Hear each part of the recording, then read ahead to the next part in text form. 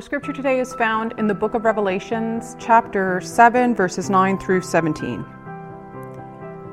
After this I looked, and there before me was a great multitude no one could count, from every nation, tribe, people, and language, standing before the throne and before the Lamb. They were wearing white robes and were holding palm branches in their hands. And they cried out in a loud voice, "Salvation belongs to our God, who sits on the throne, and to the Lamb." All the angels were standing around the throne and around the elders and the 4 living creatures. They fell down on their faces before the throne and worshipped God, saying, "Amen, praise and glory, wisdom and thanks and honor and power and strength be to our God forever and ever. Amen." Then one of the elders asked me, "These in white robes, who are they, and where did they come from?" I answered, "Sir, you know." And he said, "These are they who have come out of the great tribulation. They have washed their robes and made them white in the blood of the Lamb. Therefore, they are before the throne of God and serve him day and night in his temple, and he who sits on the throne will shelter them with his presence. Never again will they hunger, never again will they thirst. The sun will not beat down on them, nor any scorching heat. For the Lamb at the center of the throne will be their shepherd. He will lead them to springs of living water, and God will wipe away every tear from their eyes." Amen.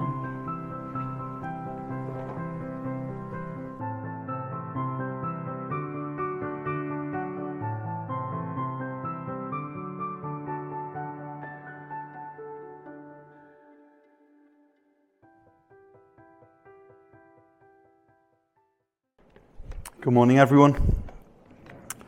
Lovely to see you all here today. My name's Dan, and I'm the pastor here at Cornerstone. If this is your first time, it's lovely to see you, and it's lovely to see old friends as well as we meet once again. This is always one of my high points in the week, if not my high points, just seeing everyone as we come together and we worship God and we remind ourselves what life is all about.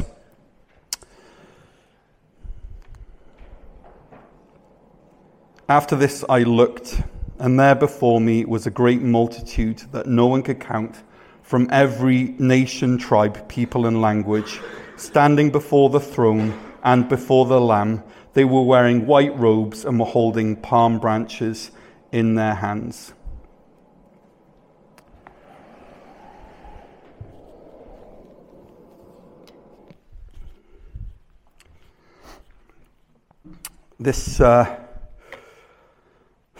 If I'm honest, there's so much that we need to get through this morning, but my goal this morning is that our hearts and minds would be elevated.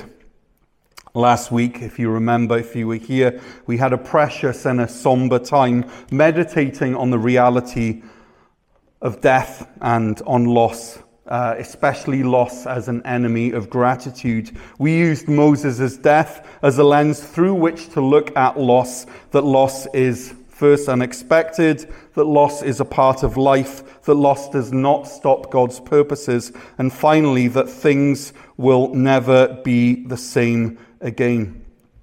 Now this morning we're starting a new series called The Other Side. There it is. As we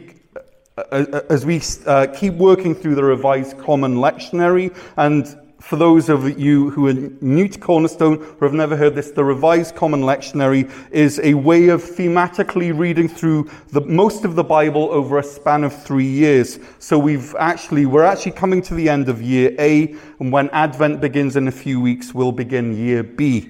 And over the past year, I've been reading from a translation of the Bible called the Christian Standard Bible. From this Sunday onwards, I'm going to switch to the New International Version just to mix it up. And unless you're a Bible nerd, you don't care, and you wouldn't have even noticed. But that's the way that we will be going over the next little while. And just as a matter of maybe full disclosure, I'm using a book that helps me navigate the Revised Common Lectionary. It's called Lectionary Sermon Series, A Preacher's Guide. I don't expect any of you to have read it. This is a very niche publication, but from this book, I usually use the suggested series name. I also make use of the key scriptures that they recommend, and I sometimes use the sermon title that they recommend, but not often. And then the rest of the work after that is mine, along with the Holy Spirit. I'm a strong believer in not having to reinvent the wheel. So if someone's already done some of the hard work for me, then I'm okay with that. But anytime I use someone's work that's not my own, like a quotation or a reading, I will give full attribution. And part of the reason why I do that is because I want you to be able to find and to read what I've quoted, particularly if it's spoken to you. Why am I telling you this? Well, one of the reasons is because as a pastor, I'm a happy collaborator. When Nathan was on staff, we would work on the sermons together. We would meet weekly. I also read around a fair bit. I use other people's stuff. I don't believe that for God to speak to you on a Sunday morning, every flash of insight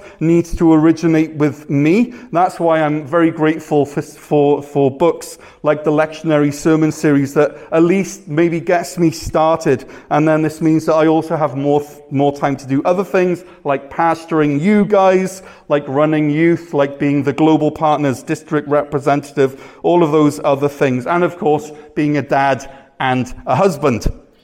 So, all that being said, we're in this scene in heaven. There's a great multitude that no one can count from every nation, every people, every tribe. They are standing before the throne. They are standing before the Lamb. They're wearing white robes and holding palm branches in their hands. So maybe a couple of things to start us off. This crowd is enormous. No one can count it. Sometimes we can feel like the prophet Elijah in 1 Kings 19, I've been very zealous for the Lord God Almighty. The Israelites have rejected your covenant, torn down your altars, put your prophets to death with the sword. I'm the only one left, and now they're trying to kill me too. That's how we can sometimes feel. We can be really depressed about the current state of affairs. But here we see in Revelation that no, the reality is that there is this great multitude that no one can count before the throne of God. And they're from every nation, every people, and every language. Every clan, every people group, every language group is represented. Wrap your head around that. That the crowd before the throne is not white, it's not black, it's not Asian, it's not brown, it's all people from everywhere. In fact, most likely folks like me, white people, will be in the minority, looking at where the locus of the church has been throughout church history and where it is now. It's not going to look like this. Listen to these words from Daniel Aiken, which ring true, even if some of the specifics maybe need to be updated. He writes this: in this massive throng of the redeemed in heaven, there is not the slightest hint of bigotry, ethnocentrism, prejudice, or racism. Of the 11,243 people groups in the world, each is present and represented. Of the 3,056 people groups currently unengaged, meaning there's no meaningful representation of the gospel there, each is represented. Of the 3.7 billion folks still not having an adequate opportunity to hear the gospel, the Lamb is reaching out and calling them unto himself by the Spirit and through his people. They were wearing white robes and were holding palm branches in their hands, and they cried out with a loud voice. These people are washed clean. They are wearing white robes. They are holding palm branches, which echoes back to the triumphal entry in John chapter 12. This is a scene of celebration, and they are before the throne.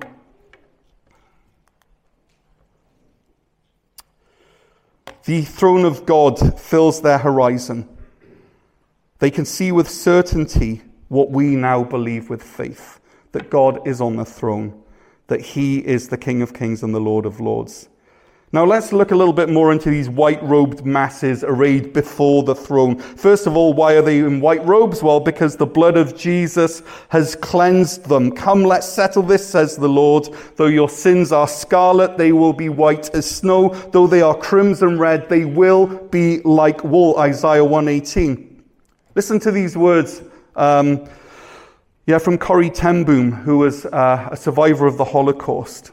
She writes this: the blood of Jesus has great power. There is perhaps not a phrase in the Bible that is so full of secret truth as, quote unquote, the blood of Jesus. It is the secret of his incarnation when Jesus took on flesh and blood, the secret of his obedience unto death when he gave his life at the cross of Calvary, the secret of his love that went beyond all understanding when he bought us with his blood, the secret of the enemy and the secret of our eternal salvation. Back to our passage, verse 13. Then one of the elders asked me, these in white robes, who are they and where did they come from?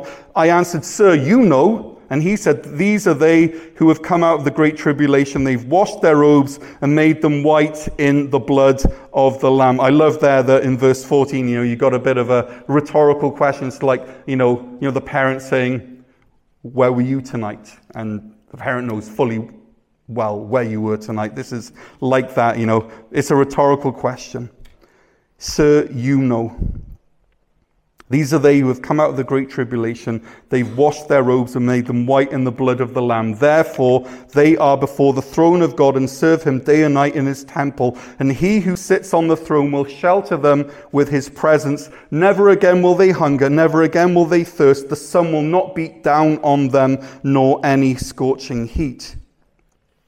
John's writing this revelation, this unraveling, this revealing to little communities of believers, much like ours, most likely perhaps even smaller. Now, N.T. Wright explains a little of the context here. He writes this: the little communities to whom he is sending this book are about to face a nightmare. Persecution is on the way, and they must be ready for it. What he is offering them here is part of his continuing vision, and it's a vision not of nice dreams in his head, but of the heavenly reality, which is the absolute utter truth against which the nightmare must be measured. This, he says, is the ultimate reality of the situation, and you must hold on to it for dear life as you plunge back into the nightmare. But then John, the revelator, the revealer, says that these are they who have come out of the great tribulation or the great ordeal. They have suffered, in N.T. Wright's words, through the nightmare, and now they are waking up. And the image as I read this and as I thought about this, the image that comes to mind is Frodo when he wakes up in Rivendell after the ring has been destroyed in Mount Doom. There's almost, he can't really credit it as actually happening, but it is real. Rivendell is real, and Rivendell is beautiful, and Rivendell is peace. Just like heaven is represented here in Revelation. Only here, rather than, the peace of Rivendell, here there's a party going on. And it's not like a polite Canadian party with hip hip hoorays or, there's no one singing along Amazing Grace. This is, it's like a kid where they're so excited that they have this overwhelming expression of joy that just builds up and builds up and builds up, and then they just go, ee! That's kind of what's going on here. They cannot keep it in. This is what being in God's presence is like. They are before the throne. They serve him day and night. He shelters them with his presence. Never will they hunger or thirst. And when I read that, it makes me say, Maranatha, O come Lord Jesus. But we're not there yet. We're living through the nightmare. So Lord, help us to hold on to you until we wake up to our forever morning with you. Friends, we need to heed Jesus' words of warning in Mark 4:13, Mark 4:16. Others, like seed sown on rocky places, hear the word and at once receive it with joy, but since they have no root, they last only a short time. When trouble or persecution comes because of the word, they quickly fall away. When that nightmare comes, they quickly fall away. Friends, trouble and hardship will come. Make sure that you're rooted in Christ. Make sure that you are connected to the vine. Make sure that your roots go down deep into the sacrificial love of Christ, into the love of the Father, and into the power of the Holy Spirit, so that when persecution comes, when the great ordeal comes, you will hold on. You will stay strong. You will be steadfast in Christ. Revelation 5. I love that little thought at the end. The sun will not beat down on them. And this makes me think that this is the answer to the prayer of Psalm 63 that says this: You, God, are my God. Earnestly I seek you. I thirst for you. My whole being longs for you in a dry and parched land where there is no water. I have seen you in the sanctuary. I've beheld your power and glory. Because your love is better than life, my lips will glorify you. I will praise you as long as I live, and in your name I will lift up my hands. I will be fully satisfied as with the richest of foods. With singing lips, my mouth will praise you. The sun will not beat down on them. Today is All Saints' Day. It's the day when we remember our spiritual forebears and our brothers and sisters around the world. But of course, All Saints' Day begs the question, what is a saint?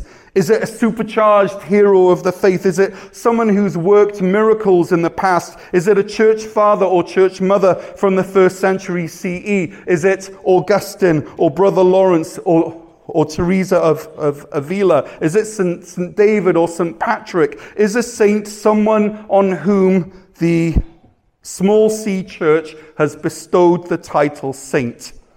Well, I would say maybe, but I can think of no more wonderful descriptor of a saint than 1 Corinthians 1 verse 12 that says this: to the church of God in Corinth, to those sanctified in Christ Jesus and called to be his holy people or saints, together with all those everywhere who call on the name of our Lord Jesus Christ, their Lord and ours, grace and peace to you from God our Father and the Lord Jesus Christ.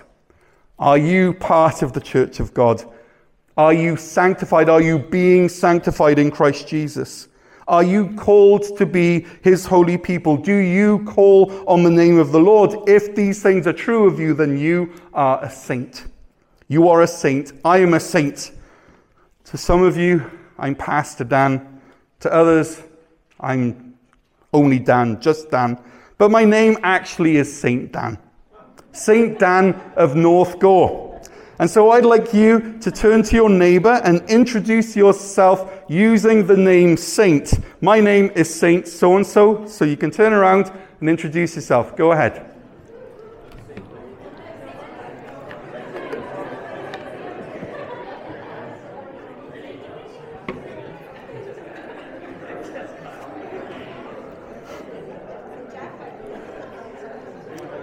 All Saints' Day. This is our day. This is the day when we celebrate being in the family of God through the sacrifice of Jesus and the indwelling presence of the Holy Spirit. So we've been introduced to the white-robed saints who were before the throne. Maybe now the question is, who is on the throne? Verse 10, and they cried out in a loud voice, salvation belongs to our God who sits on the throne and to the Lamb. Who is on the throne? It is God. God is on the throne. Now, I know this might sound a little bit simplistic that God is on the throne, but don't we need to be reminded of it? Because God is on the throne means that God is worthy of our worship. He's worth standing before the throne to worship. It means that God is our salvation, that he is our new life, that he is our rescuer. Salvation belongs to him and to the Lamb. So we have this uncountable multitude of white-robed martyrs and sufferers who are before the throne. We have God along with the Lamb who is on the throne. Now let's look at who is around the throne. Verse 11. All the angels were standing around the throne and around the elders and the 4 living creatures. They fell down on their faces before the throne and worshipped God, saying, Amen. Praise and glory and wisdom and thanks and honor and power and strength be to our God forever and ever. Amen. I like that this image is it fills out before our eyes. The longer we look at it through the eyes of John, the more detail appears. Now we see the angels around the throne. It's like he's kind of zooming out a little bit. We see the angels around the throne, around the elders and the 4 living creatures. Now the elders we first meet in Revelation chapter 4 verse 4 that says this: surrounding the throne were 24 other thrones, and seated on them were 24 elders. They were dressed in white and had crowns of gold on their heads. And the living creatures that are also mentioned in Revelation chapter 7 are mentioned no less than 17 times. The first time that the living creatures, this is the elders, then there's the living creatures, and they're mentioned no less than 17 times in the book of Revelation. The first is in 4 verse 6 that says this: in the center around the throne were 4 living creatures, and they were covered with eyes in front and back. The first living creature was like a lion, the second was like an ox, the third had the face of a man, the fourth was like a flying eagle. Each of the 4 living creatures had 6 wings and was covered with eyes all around, even under its wings. Day and night they never stopped saying, Holy, holy, holy is the Lord God Almighty, who was and is to come. Now, without getting too hung up on the weird description of these living creatures, lots of eyes and lots of wings, what is more important is their significance, their meaning. So the lion represents God's kingship. The ox represents God's servanthood. The man represents the intelligence and the rationality of God as the pinnacle of creation, and the eagle flies above all else. It signifies God's supremacy. And the eyes that are all over the living creatures, they represent God's all-seeing nature. He is omniscient. He sees everything. And the wings represent the speed of his will being carried out. So we have this scene which is building. The multitudes are before the throne. God is on the throne. The angels are around the throne, and the elders and the living creatures. And the angels are crying out, Amen. Praise and glory and wisdom and thanks and honor and power and strength be to our God forever and ever. Amen. This is known as the sevenfold blessing. And wouldn't it do our souls good, do you think, to bless God in this way? Praise and glory and wisdom and thanks and honor and power and strength be to you, God. Imagine praying this as you walked or worked or washed or showered or cooked. Praise and glory and wisdom and thanks and honor and power and strength be to you, God. Imagine how your soul would be strengthened, the core of who you are being built up by this blessing to God that you mutter over and over. The saints are before the throne. God is on the throne. The angels are around the throne. But as we wrap up this morning, we ask the question, who is in the center of the throne? Who is in the center of the throne? Verse 17. For the Lamb at the center of the throne will be their shepherd. He will lead them to springs of living water, and God will wipe away every tear from their eyes. That's verse 17. At the center of this incredible picture, of this incredible scene, is the Lamb. The Lamb who features like a superstar all the way through the book of Revelation. 27 times the Lamb is mentioned. This is the Lamb who was slain from Revelation chapter 5 verse 12. Worthy is the Lamb who was slain to receive power and wealth and wisdom and strength and honor and glory and praise. The Lamb is in the center of the throne. This is the Lamb of Revelation chapter 5 verse 8. And when they had taken it, the 4 living creatures and the 24 elders fell down before the Lamb. Each one had a harp. They were holding golden bowls full of incense, which are the prayers of God's people, the prayers of the saints. And on All Saints' Day, it's verses like this that remind you that your prayers are never wasted. The prayers of the saints are stored, and they build up in these golden bowls. This is the Lamb of Revelation chapter 7, verse 14, a verse that we read this morning, in whose blood the suffering saints' robes are made white and cleansed. This is the Lamb who is in the center of the throne. And this Lamb is Jesus. Jesus, who was slain for you. He is in the center of the throne. And so when we look at this scene, the scene of countless throngs before the throne, angels around the throne, God who is on the throne, it becomes clear where we're supposed to be looking. Where is our focus supposed to be? It's supposed to be on the Lamb who is in the center of the throne. Revelation 11:15 says this: the kingdom of the world has become the kingdom of our Lord and of his Messiah, and he will reign forever and ever. This is our prayer. This is where we're heading. This is our eventuality. This is what we're looking forward to, for this world to become fully Christ's, for this realm, for Jesus' kingdom and this old world to perfectly align, for the spirit and the physical to become one in resurrection, for the reign of Jesus to spread wherever the sun shines. So the last thing that I want to leave you this morning is this.